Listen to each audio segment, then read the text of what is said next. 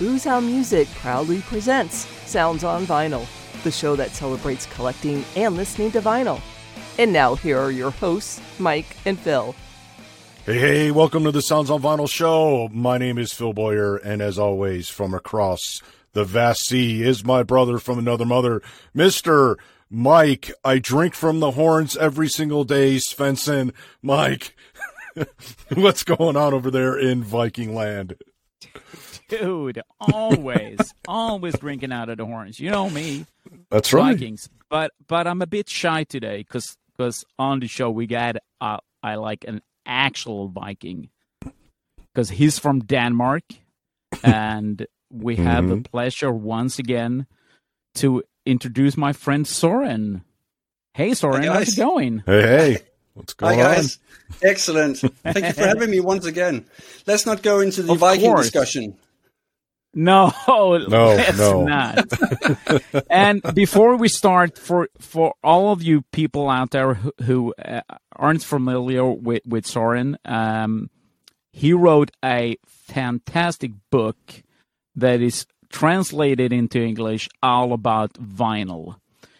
You have to be a fucking vinyl nerd to understand all the commitment that he put into this book, because it's so fucking great. I need to use the swear words right now. It's my own fucking podcast. I can say whatever fuck I want. Okay. Of course you can. But still, yes. And in Danish or in Swedish or in the Norwegian language, it's called Alt om vinyl.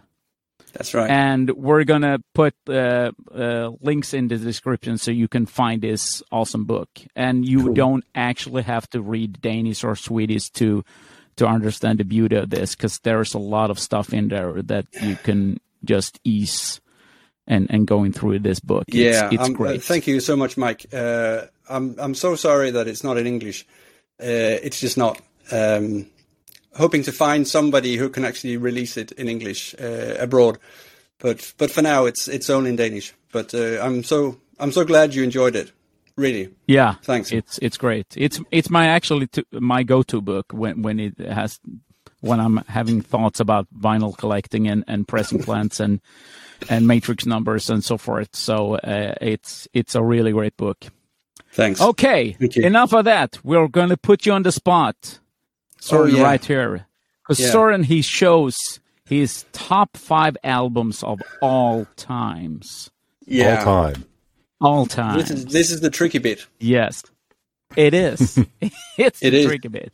Yeah. So, Soren, the show is yours right now. Okay. Well, Mike, you wrote to me a few days ago. Well, a week and a half. Whatever. And saying, do you want to be on the show? I say, of course, yeah. You just have to pick your top 5 albums.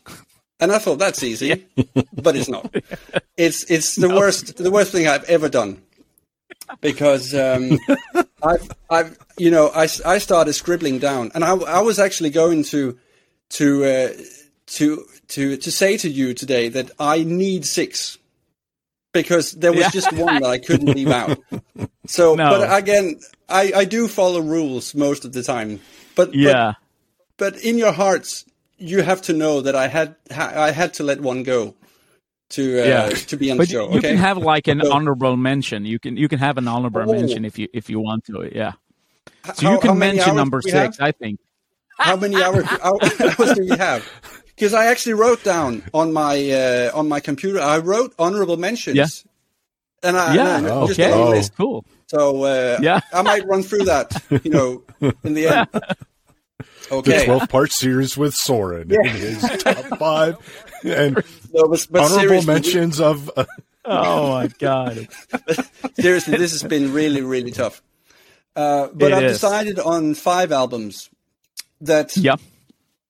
For me, I do have. I put up a kind of a dogma that all the albums.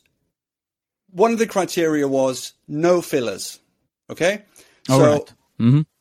picking an album that I like, maybe a 10-song album that only has 7 great songs on it, wouldn't make the list. Okay, so these are albums that I can listen to from right from the beginning to the end without ever being disengaged. You know, these are albums that I listen to the whole of it, not just picking songs, because that made me actually, you know, weep out some of the honorable mentions I had, because, you know, there are great albums, but also albums that, you know, 2 or 3 songs, 4 songs, maybe not really that good. So I've not chosen The Number of the Beast by Iron Maiden. I could. But again, there are a couple of songs that I think are a bit weak, so that didn't make the list. So these 5 albums are my absolute top albums. And I'm going to go through from number 5 to number 1. Okay, so let's see let's see if I sneak the number 6 in. Oh, I didn't. I only have 5. Honestly. Okay, all right. So the first one I'm going to mention is also the newest album. It's only 12 years old, I think, but it blew my socks off. And I was actually listening to it going to work this morning. I listened to it in the car just to make sure that I made the right decision. And I had to stay in the car in the car park before going to work to listen to the end, you know, because it's such an incredible album. It's not really a band that I'm a huge fan of. I have some of their albums. They're not really a very good live band, I think. I've seen them 2 or 3 times, and they were kind of disappointing. Most of their albums are good, but again, a lot of fillers on some of the albums. Some of it is a bit tricky to listen to, but this one is absolutely amazing. It's Mastodon's Crack the Sky. Oh, Complete Silence. Do you know it? No. Okay. Yes. I'm not familiar with it. Well, they're from Atlanta. They started out as a very death metal heavy kind of very sort of complex music, and this is also rather complex. But I think it's a concept album. It's in the category of concept albums that I have no idea what it's about, and that's sort of. For the best concept albums, you don't have to understand the concept. You know, it's always a very, very incoherent and difficult story to follow. But this one is, they sing about barons and a Russian Tsar, and they sing about crystals and black holes and caves, and I have no idea what it's about. But it's probably one of the most coherent albums I've ever heard. It's actually. Sometimes it's difficult to understand, you know, to hear the difference between the songs, because they're all recorded with the same sound, the same musical, the same guitar sounds. There are lots of things going on in the background, and some of the melodies are actually repeated throughout the album. So it sounds like a whole song, one long song. But it's not. It's divided into I don't know, eight songs perhaps. But it took me a while actually to get into this album. I remember, I think it's from 2009. Yeah, and I read some review back then in a music magazine, and I thought that sounded interesting. So I went out and bought the album, and at the first time I listened to it, I thought it was rather strange. It was really difficult music and not very, you know, it's not easy to access. But after a few listens, the penny just dropped, and it's one of the albums that I don't listen to it very much, and for the sole purpose of not tiring out of it. You know what I mean? I take it a couple of times a year. That's it. Because if I listen to it too much, I'll get tired of it, and I don't want to do that. But I had an amazing car ride this morning, blasting this record out. And there's a track, the last track is called The Last Baron. And it's 13 minutes of music. And the melodies, there are acoustic guitars, wonderful lyrics, crazy lyrics that you don't really understand what they mean. And it's there's a kind of a sci-fi vibe to it as well. I think they're all pretty nerdy. They're like Star Wars fans and Star Trek and that sort of thing. And you can hear that in the music because it's really paid attention to detail. And I love the artwork as well. It's just beautiful. I remember the artwork because I think that this album was released when they opened up for Metallica in Copenhagen. Absolutely, I think this is from the year after that. I saw them in Copenhagen opening for Metallica, and I just it wasn't very good. It was loud and it was unfocused and But on record, these guys are amazing. You have to check their stuff out, especially this one. But as I said, it might take a few listens before it really, gets under your skin. But I'm absolutely stuck with it. It's an incredible. So Mastodon, Crack the Sky, right there, number 5. Yeah. All right. Yeah. Cool. Absolutely. See, that's what I love about these top 5 shows. Is like I'm not that familiar with Mastodon, and now I sort of have a starting point where I can go and listen to this and get like a feel for it. And again, and I know what to expect too. And that's what's great. Even, some of the older stuff getting reintroduced to some of these albums that we haven't listened to in like 20, 30 years, and to go back and listen to it. That's really cool. Yeah. So awesome choice. Thanks. I completely agree with you because the best way to actually discover new music is when people talk about it and recommend it and explain to me why they like it. And then, I rarely listen to the radio and go, oh, I got to get this record. But if somebody recommends it, writes about it, I'm instantly intrigued to listen to it. So I've discovered so much music in that way. So yeah, very cool. Cool. Right. So we're going to move back in time a bit now for number 4. This is one of those bands that I think I like. Do you know what I mean? It's one of those bands that I should like, but I found that then they were an amazing live band, and I've seen them a few times. But this album is just the best. Most of their studio albums are actually not that very good, to be honest. But the live stuff is good, and it's okay. It's Quadrophenia by The Who. Okay. Oh, right. Okay. Released in 1973. And this was like the height of the rock opera, over-the-top, progressive rock era.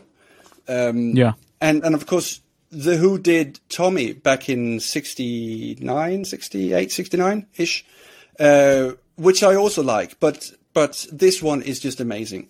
And being a concept album, this has a really clear story. It's set in the mid '60s in the UK, and there's a guy called Jimmy.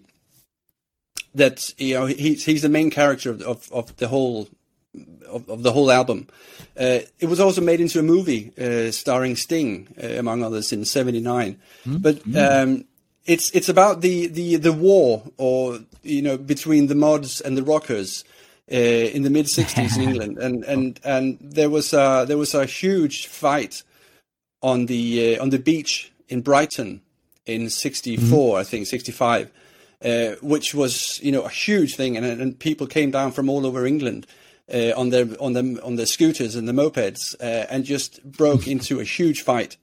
And that's the sort of the central theme on the album. It's the youth struggling, crappy parents, crappy jobs, finding something meaningful in either being a rocker or a mod.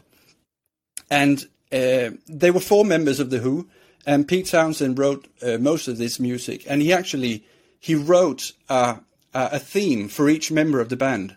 And these themes are sort of intertwined into each other throughout the whole album. So there's a sort of a coherence in the music, in the story. And the old gatefold here, it is accompanied by a huge booklet with photographs that sort of sets the scene and the mood for the album. And I've seen The Who 3 times, I think. Twice when they did the whole Quadrophenia album. I saw them in Copenhagen in '97 and Dublin 7-8 years ago, with Jacob, my friend Jacob, who I did the book with. And he's a massive Who fan, and he actually introduced me to the Who many years ago. So we went to Dublin to see the Who perform Quadrophenia, and there's an instrumental part called The Rock, which is the second last track on the album. It's a double album, of course. And it's just it's an instrumental track. And I remember going to the concert, and they showed sort of they showed movies of old black and white stuff, historical stuff. The Who as young kids, and pictures from their career and all that. And I just remember having a huge lump in my throat because it was just epic, absolutely epic. And the final piece, Love Reign Over Me, I mean, that's when my knees go completely wobbly, because when you travel through this whole album and you get the story and you kind of connect with the characters and the music and the way it ends, it's phenomenal. It's my favorite Who album by far, and absolutely one of my favorite albums of all times. Again, it's not one of those albums that I listen to, every week, or, I might visit it once, twice a year, as such. And then I just go on a huge Quadrophenia binge, and I watch the movie and all that, and just really, delve into this story. But it's a massive piece, and one that should be in every collection. Absolutely. Oh, man, that's beautiful. That one wasn't that hard to choose, actually. But I was just, is it 5? Is it 4? Is it better than Crack the Sky? I don't know. But it's not number 1, that's for sure. Okay, so that's really an interesting thing with Quadrophenia and the Who as a whole. Because I'm like you, I want to like the Who more than I do, because I think they're, amazing live band. I've seen a couple of shows on. I've never seen them actual live, but I've seen them like YouTube and so forth. And with all the hit singles with Bob O'Reilly and so forth, they're great. But it's when I bought a couple of albums, and then I got sort of like bummed out because I thought everything sounded like loud and obnoxious, but it's not. It's hard to get into. I know how you feel. I mean, I would call myself a Who fan. I just never listen to them. Do you know what I mean? Because I like them as a band. I like them. I like the individual people in the band, and I like the contribution they've made to rock music and their live sound and Keith Moon and all that. There's just something about some of the songs, or especially the albums, that's never really, you get kind of disappointed sometimes when you listen to a Who record. I agree. I agree. If you heard them or seen them live, you might get a bit disappointed listening to an album. But for me, Quadrophenia is just, it's just the one record that just not proves my point. You know what I mean? It's it's the odd one out for me. It's an incredible album. Absolutely. I have to listen to it once more. I have to go there and it takes time. Cool. The best albums are the ones you really need to listen to a few times before they click. There's just something about the melody and the instrumentation and everything just works on this album. It's well thought through. And you won't get tired of an album that takes that long to really get into. Exactly. So. Exactly. Well, that's cool. Yeah. All right, number 4, the Who, Quadrophenia. Man, we're on a roll now. Sorry. Yeah. What's going on? Number 3. All right, number 3. Okay, Mike. You might get a bit excited now. Yeah. Yeah. All right. I was 5, 6, 7 years old when I heard this the first time. As I told you before, I grew up in Sweden, and these guys were they were incredibly huge in Sweden. I think they were. Maybe they weren't as huge as I thought, but in my school and in my sort of community, everybody loved this band. And it's one of those experiences in my life that just never leaves me. It's of course Destroyer.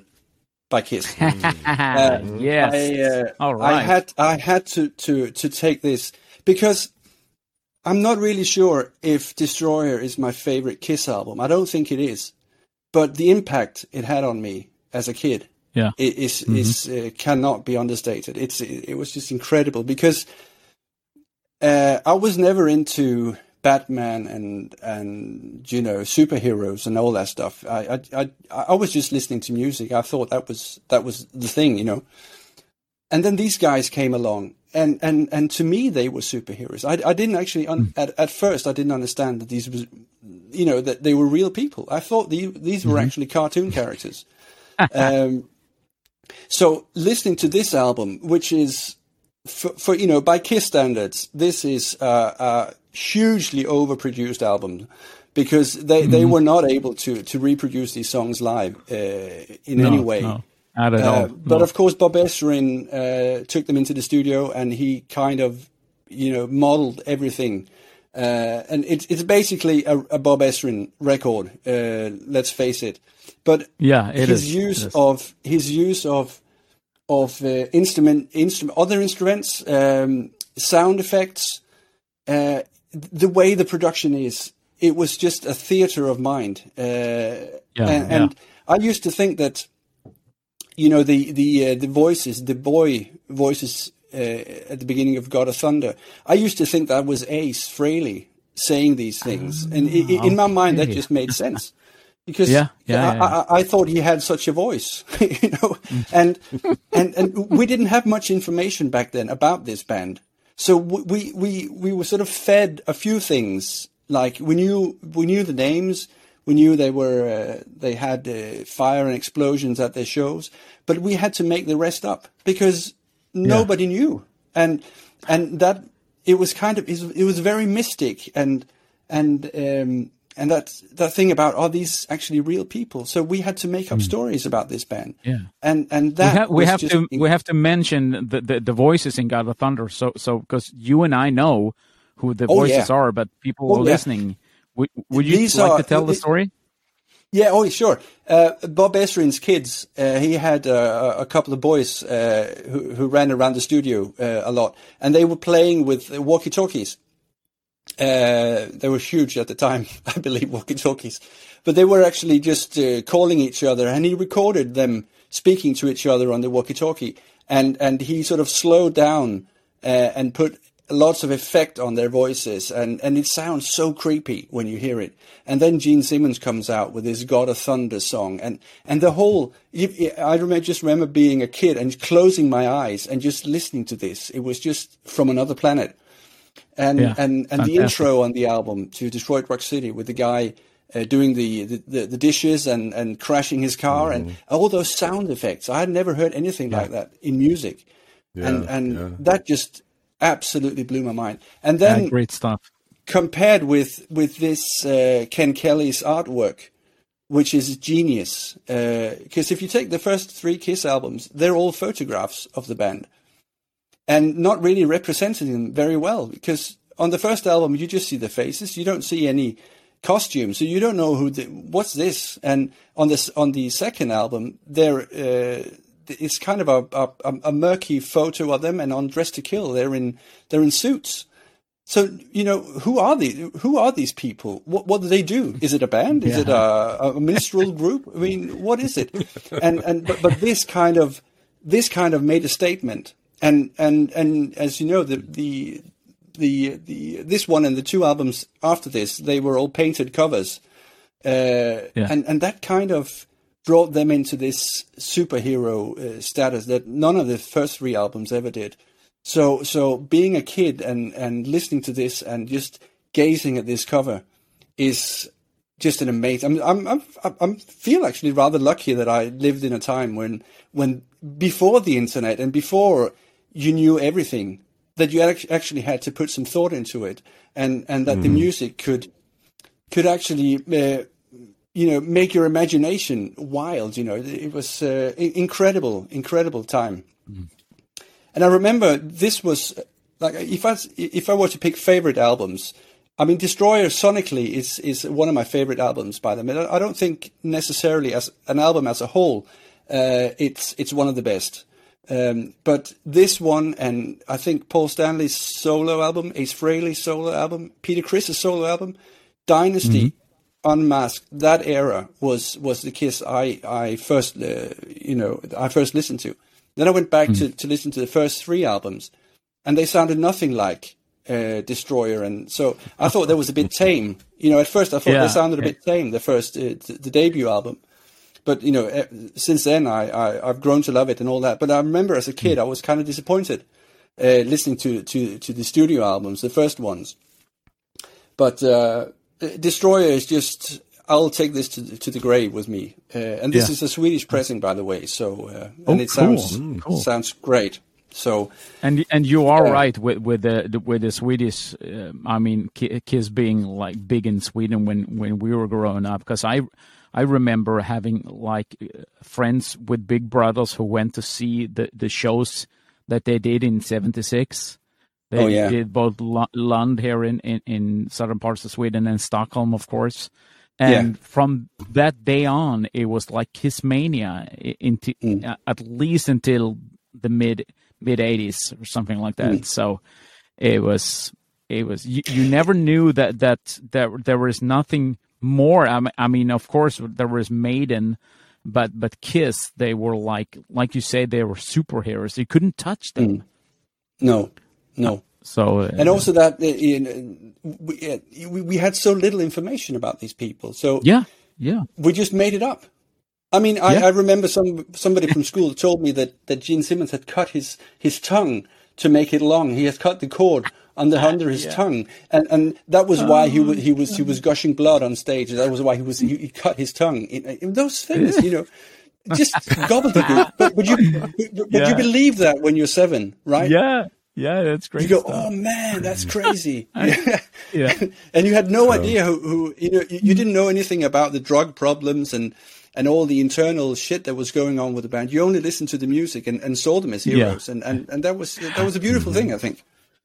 So it was. But I'm still I love reading about the history of Kiss and all that. Absolutely, that will never leave me. It's one of my favorite bands to read about and research and listen to podcasts about. That will never leave me. Oh, man. My parents said when I was young, my parents said, you're going to grow out of that. When you're older, you're not going to listen to that. Well, they were wrong. Completely wrong. But listen, hey, number 3, you got Kiss Destroyer. I mean, wow. To put that number 3, I wonder what those next 2 is going to be all about. Ooh, we're going to top Destroyer. Oh, man. Yeah, it's tough. It's tough. But as I said again, it's probably, if the whole album was amazing, I'm not saying there are filler tracks. There are just a few tracks that kind of doesn't, like Do You Love Me and Sweet Pain, and I'm not really into those songs. But the rest, but again, there's a coherence in the album, and there's a sonical coherence that's just incredible, I think. And he just did an amazing job. Bob Ezrin. Yeah. Okay. He did. The next album I'm gonna show you here is from 1972, a bit before I was born.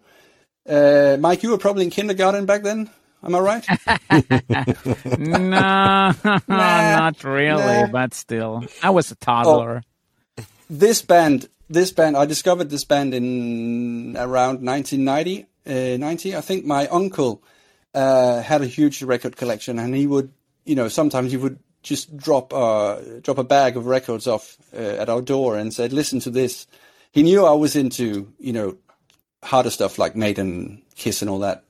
But he introduced me to so much music, and one day I got an album called Benefit by an English band called Jethro Tull. And I listened to that, and I had just discovered Pink Floyd and that sort of a bit more progressive music back then. So I listened to it, and I just fell in love with it.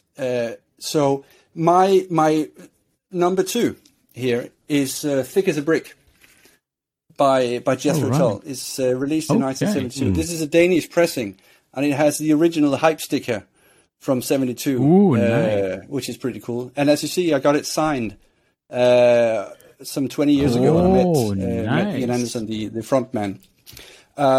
This is a real gem. I bought this record on. I think I was out on town drinking heavily in my teens at some point, and I went home and passed a record shop on the way home, like 5 a.m. The birds were out, and it was light, and that thing when you're young and you walk home, in the morning, just some magical stuff about that. But I passed the record shop, and this record was in the window. And it was only 20 kroner, which is $3 something. It was early 90s when records were really cheap. So and I was already a Tull fan then, and I really wanted this album. So the next morning I got up really early as I could, and went to the record store and bought this. It's of course it's a used copy. But I got it straight away for 20 kroner, I think, and it's been with me ever since. But it's actually I talked about before that the overblown, massive progressive rock stuff, symphonic concept albums that came out, especially around '72 and a bit before that. They were just so overblown and difficult to listen to and difficult to understand that this is actually a send up of all those that way of recording music. It was actually meant as a joke. So Ian Anderson, he wrote. It's one long song. It's continuous piece of music, side A and side B, one long song, and it was actually just to make fun of that. Pompous, self-important progressive rock musicians trying to show off on their instruments and making complex music that nobody understood. So this was a way to actually say, okay, we'll give you the mother of all concept albums. This is the concept album to end them all. So it's the lyrics are. There's a story here. There's a boy here. And the story is that the boy has written a poem, a very long poem, that he wins a prize for. So, and this poem is called "Thick as a Brick." It's made up, of course, everything. But Ian Anderson wrote the lyrics, of course, to the album and wrote all of the music. It's incredibly melodic. And if you listen to it, you kind of sense that the way they made music in the 70s, it's all right to have 10-second break, 10-second pause, because that brings out something else in the music. Nowadays, if you listen to a band like Dream Theater, there's just notes all the time. There's something going on all the time. You listen to this, there's actually a lot of passages where only a few instruments playing. Sometimes it's complete silence, and it just the way that music is constructed, you don't get music like that today, and it's just incredible. They take their time playing the music, and it's just wonderful to listen to follow the instruments all the way through, because there's so many time changes, so many different chords going on. There are themes that are they're repeated throughout the album, and everything just compared with the lyrics just makes it is an incredible album. It's a fun album. If you take the sleeve, you can actually open it up, and it's a newspaper. Cool. It was meant to look like a small town English newspaper in the early 70s. So you got crosswords, you got death. That's really cool. And crazy articles, all written by the band themselves. They did, just incredible amount of work that went into just doing the sleeve. And it's you gotta have this. It might be, for some people, might be a bit too progressive and all that, but once you know that this was actually made to make fun of all those overblown albums, it kind of makes sense. and now it's hailed as one of the best progressive rock albums ever made, the best concept albums ever made, and that was never in the intention. But it's just genius music, and it made me pick up the flute. Actually, I started playing the flute because Ian Anderson plays the flute in that. One of the most distinctive sounds about Jethro Tull is his flute playing, which is incredible. Well, the way he sort of sings and plays the flute at the same time on some of the songs, it's crazy. He sort of makes noises that through the flute and amplifies his noises through the flute, incredible. I do have a bit about Ian Anderson because he's one of my heroes, but I don't think he's a very nice guy. I mean, I've met him once, and he was, sometimes when you meet heroes and you're disappointed because they turn out to be assholes. And he's a bit like that, I'm afraid. He's incredibly eloquent. He's very intelligent, but he's just very private. And of course you gotta respect that. But I think when I met him after a gig in Copenhagen, and I really wanted him to sign this copy because it really means a lot to me. And he was like, "Yeah, you have to come to the car." So he got in the car and lowered the window. And I had to put the album inside the car, and he signed it and just handed it to me again. And that was just, I don't know. It was, it just wasn't very nice. Yeah. But he's not ruining my love for the music, so... Cool. Yeah, well, you intrigued me, because I don't understand Jethro Tull at all. I do not understand it. But speaking of Maiden, I mean, Steve Harris is a huge Tull fan. Yeah, I know. I've heard him talk about he's incredibly influenced by them, so they have meant a lot to many people. Yeah. I have all their albums, and it's incredible music. But this is what makes it interesting. You talking about so passionate about an album that with a band that I do not have any connection with at all, that I haven't actually listened to. I'm going to sit down and listen to this album from start to finish, because I'm very intrigued about the way that you describe this album. So yeah, but again, you got to see this from the from the time it was recorded, and just be prepared for 43 minutes of one song. I mean, and it's gonna take you all kinds of places. But the more you listen to it, the more you get it. I'm really sure. It's not like Rush and that sort of thing. It's just incredible acoustic guitar playing, incredible melodies, and just so much going on. It's a story. But it's these guys tell stories, really. Yeah, it's such a fun listen and great lyrics. So I can't recommend this enough. Really. Cool. Gonna check it out. Okay. All right, guys. All right, we got a low storage space again. For real? Oh no. Yes. Do we think we have time to do the last one? Yeah, let's just try it. Let's see what happens. Let's do it. Yeah. Okay. Good. Okay. So, guys, we've come to the end here. This, I don't know where to start. I was on a caravan holiday in 1988 to Spain with my parents for 3 weeks in a caravan. And during the first week, I think it was, I went out and bought this album. It was just released at the time. So I hadn't heard it. I had only heard the first single from the band, from this album. So I went out and bought this album. And do you remember when you went on a holiday and bought an album, you had to wait 3 weeks before you could actually play it? Yeah. Yeah. And I remember sitting every day in the caravan, taking this album out, looking at the sleeve, reading the lyrics, and just imagining what the songs would be like. And I couldn't wait to get back home to put this record on. It was torture, really.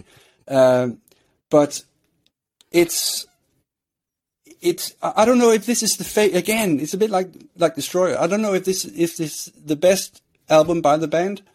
Today it is, maybe tomorrow something else, but it's one of those albums that has meant the most to me ever, because on the 1st of October that very same year I saw them in concert for the first time in Gothenburg. Oh man! So, and I think you were there too, Mike, on the Seventh Son of a Seventh Son tour. Yes. Oh, man. There is something about this album that is very un-Maiden in a way, because there aren't any war-themed stories. There are no airplane stories. There are no. But it was also sold as a bit of a concept album, but it's not really. I think maybe a few of the songs have a sort of a connected theme, but it's not really a concept album. It started out, I think the idea started out to do a concept album on the Seventh Son book, which was a novel from, I don't know, 50s, maybe older, I don't know.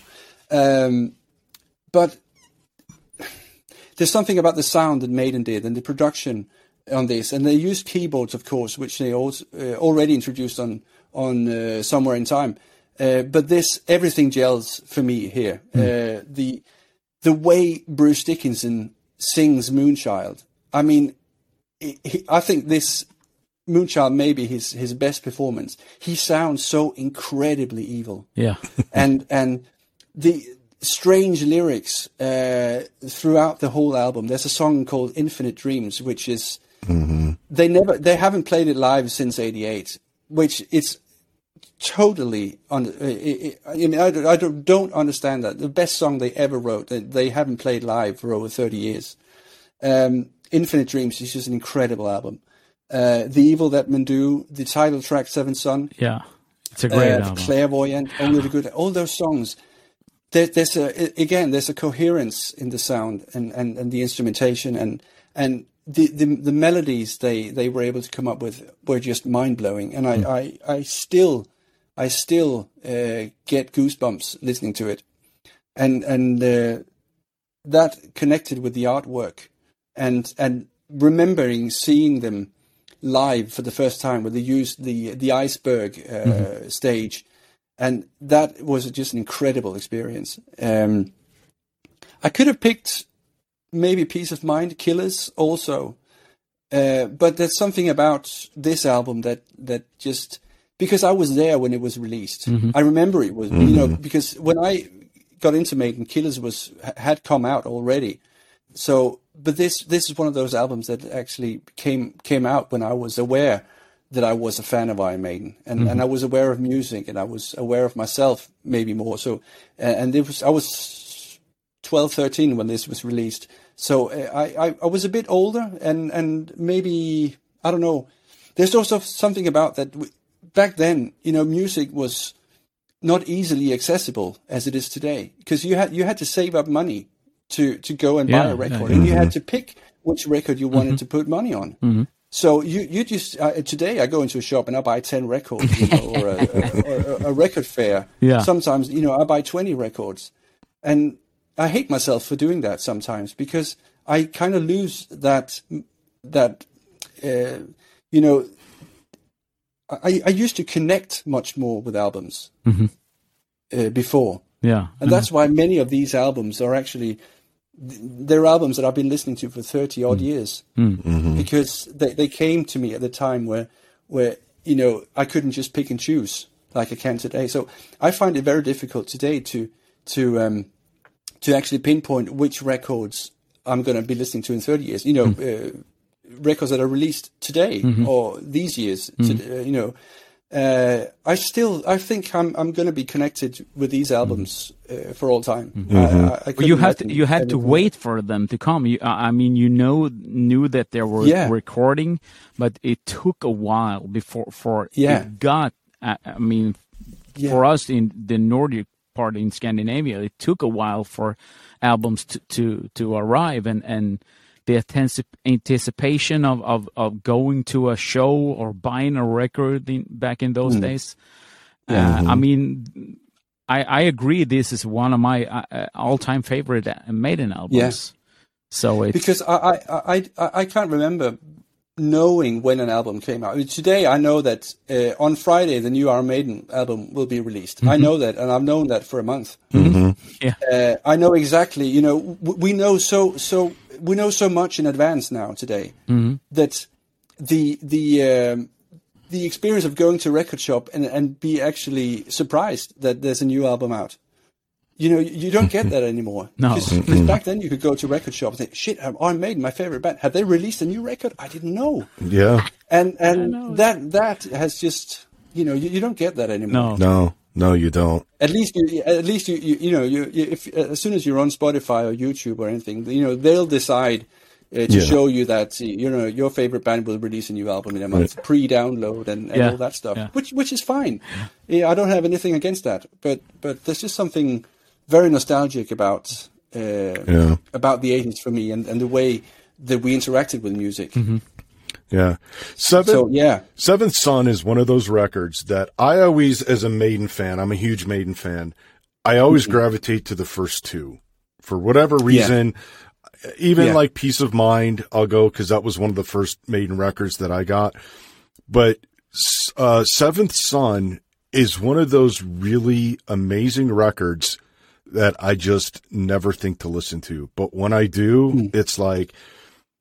You kind of mentioned this earlier, is filling in the gaps. Like your brain, it's almost like it creates a TV show, or a movie or whatever. Yeah. And Maiden's always been like that for me. And Seventh Son does that. It's just that there's that movie that just plays, and it is an amazing record. So that's great choice. Great choice. Thanks. It's also, like I said, most of the other Maiden albums, they have historical themed songs and airplane songs and all that. But this is just, this has nothing of those other trademarks. It's in a world of its own in a way. Yeah. And that's probably also why I like it, I think. And of course, Martin Birch production is amazing. And it just sounds incredible still. Cool. Yeah. And what a list. What a list. That's a great list. It was really tough. It was. But I'm quite pleased with the list right now. Yeah. I mean, tomorrow I might regret everything, but should you do it not Seventh Son, I think. No. Should you just run it through from 5 to 1? You started off with Mastodon, Crack the Sky. Mastodon, Crack the Sky from 2009. Cool. Incredible album. Of course. Then you got. Then I went on to the Who's Quadrophenia. Yeah. All right. This one. The Who Quadrophenia. Then it was Mike's favorite. Yeah. Kiss Destroyer, man. Yeah. And Thick as a Brick by Jethro Tull from 1972. Yeah. And of course, on top of the world, Seventh Son. Oh. Yeah, that's a good one. I actually thought that you were going to pick Creatures of the Night with Kiss. I thought about it. Yeah, I really did. But I think, I Since you mentioned it in your book, it's sort of like the experience. Yeah. But I still think I think the sound of Destroyer did more for me. Yeah. In the very early days than Creatures did. Yeah. I don't know how to explain that, but Destroyer is very much a Kiss sound for me. Yeah. It's like the Alive 2 stage coming coming into the studio. Yeah. There's something about it that just is massive. Yeah. That I just really enjoy. Yeah. I also had a hard time, like you said, going back and listen to those first albums, because my first introduction to Kiss was Kiss Alive. I went with my friend to this older guy's apartment, and I almost shit my pants when he turned that stereo to 11, and you can hear the bombs going off and the sound of Deuce going out, and it's there is something about Kiss still today. Yeah. Oh man, great choices. I agree. Great choices of albums, Søren. Mm-hmm. Thank you. Yes. Thank you. I could have picked maybe some more obscure albums. I don't know, but But then again, these are just from the heart, really. Yeah, absolutely. And the way that you describe them, it gets me going because it's when you meet people like yourself that listen to stuff that you're not usually listen to. That's like a thing that would much rather go with, because the passion that you hear from people that talk about the music that you don't actually listen to, or the albums, there is something there. It's very intriguing. So, okay, so you listen to Jethro Tull, and this is why you like them. Oh shit, I'm going to go listen to Jethro Tull. I don't even like Jethro Tull. But that's the excitement about this, learning from people like yourself. That's cool. Yeah, I couldn't agree more. As I said before, the best introduction to music is people recommending stuff to you, and kind of explaining to you why you should listen to it and what to look after. Yeah, because I've tried that with Bob Dylan. Yeah, I mean, I've tried, and I've tried to get people to introduce me to Dylan. I mean, what's the best way to start? I mean, where do you start with 70 years of music? You know, there's just 60 years, whatever. But there's just so much. You don't know where to start. And I'm just, I've tried, as I said, but I've never really clicked. I never really understand. I can't do Dylan either. That's just not. No. Not my thing. And sorry, there's just not any Dylan here. Or Velvet Underground and all that stuff. We're in agreement, the three of us, because I don't get it either. I mean, he's a great songwriter, but absolutely, I have all huge other musicians, I mean, you listen to when Jimi Hendrix does All Along the Watchtower. That's amazing. Yeah. Oh yeah. Yeah, that's like awesome. a Rolling Stone and so forth. It seems that other people did Dylan songs better than himself. Yeah. There you go. Oh man. All right. Oh, I hope he's not listening. I hope he's not watching this. He does listen to every show, but that's okay. Oh, sorry. Oh man, wouldn't that be something though? Oh, that would be great. Yeah, that was great publicity for us. Dylan Slash's Sounds on Vinyl podcast. They don't like me. Oh man.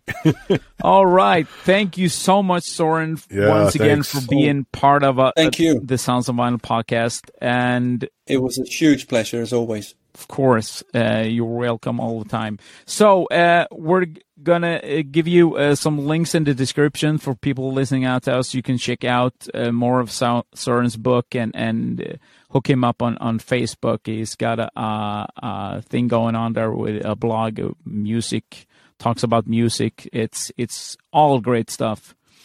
And don't forget to subscribe to the show and hook us up on Instagram at Sounds on Vinyl. And Phil, do that. Until next time. Later. This has been Sounds on Vinyl, hosted by Mike Svensson and Phil Boyer. But it doesn't have to end. Join the Sounds on Vinyl community at soundsonvinyl.com/community for exclusive content, music documentaries, chats, and more. Sounds on Vinyl is produced by Boozehound Music in cooperation with Boozehound Entertainment. Thanks for listening and all your motherfucking support.